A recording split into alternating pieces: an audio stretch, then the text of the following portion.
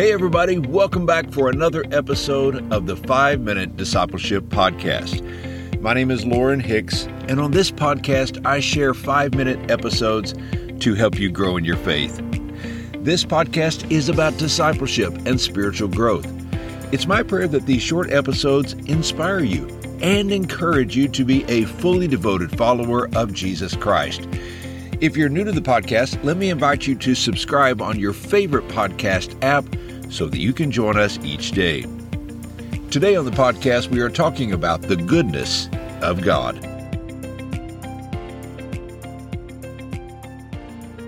My friend had reached out and asked if he could stop by my office. He had been struggling for quite some time, and this was not our first meeting. His career had been unstable due to changes in his industry, and once again, he had been laid off from work. He had spent all of his savings, and as he looked at his future, it was bleak. I don't think God is good, my friend told me. He'd been praying for quite a while about his difficult issues, but nothing had improved. His anger and bitterness over God's silence grew. Knowing him well, I sensed that deep down inside, he believed that God was good, but the continual struggle and what appeared to be God's lack of interest caused him to doubt. The question on the table was a common one.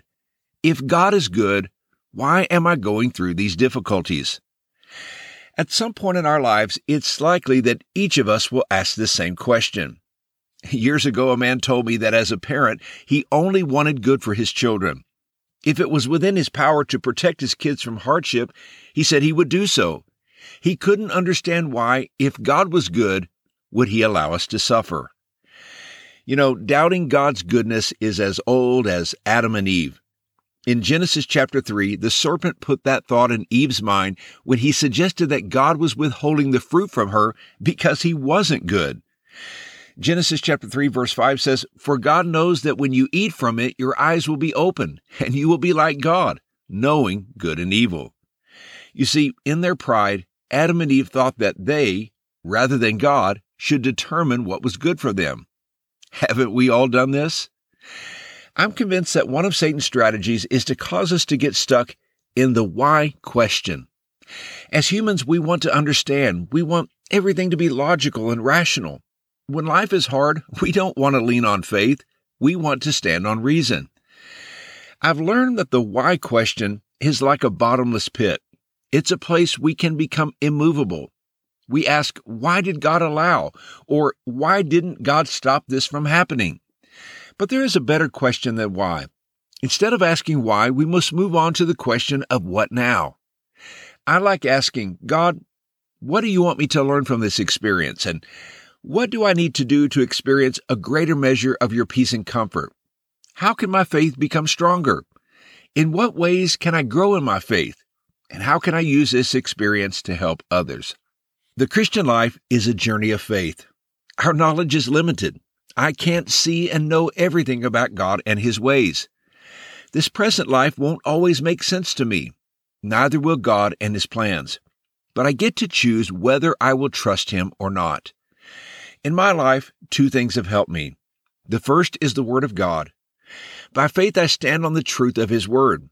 I like Psalm chapter 145, verse 9, which says, "The Lord is good to all. He has compassion on all He has made."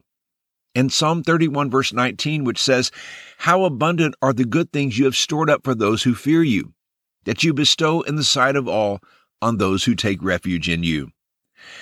The second is God's track record of faithfulness in my life. When you're going through a difficult season, it's easy to experience a bit of spiritual amnesia. As we focus on the present difficulty, it's common to forget all the things God has already done for us. But I'm confident that if you begin to reflect on your life, you'll see evidence of the goodness of God. Make a list and write down the many ways that God has blessed your life. And here's today's challenge.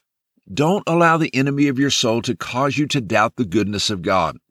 Your current situation might be difficult, but it doesn't mean that God has abandoned you. Allow your faith to become strong.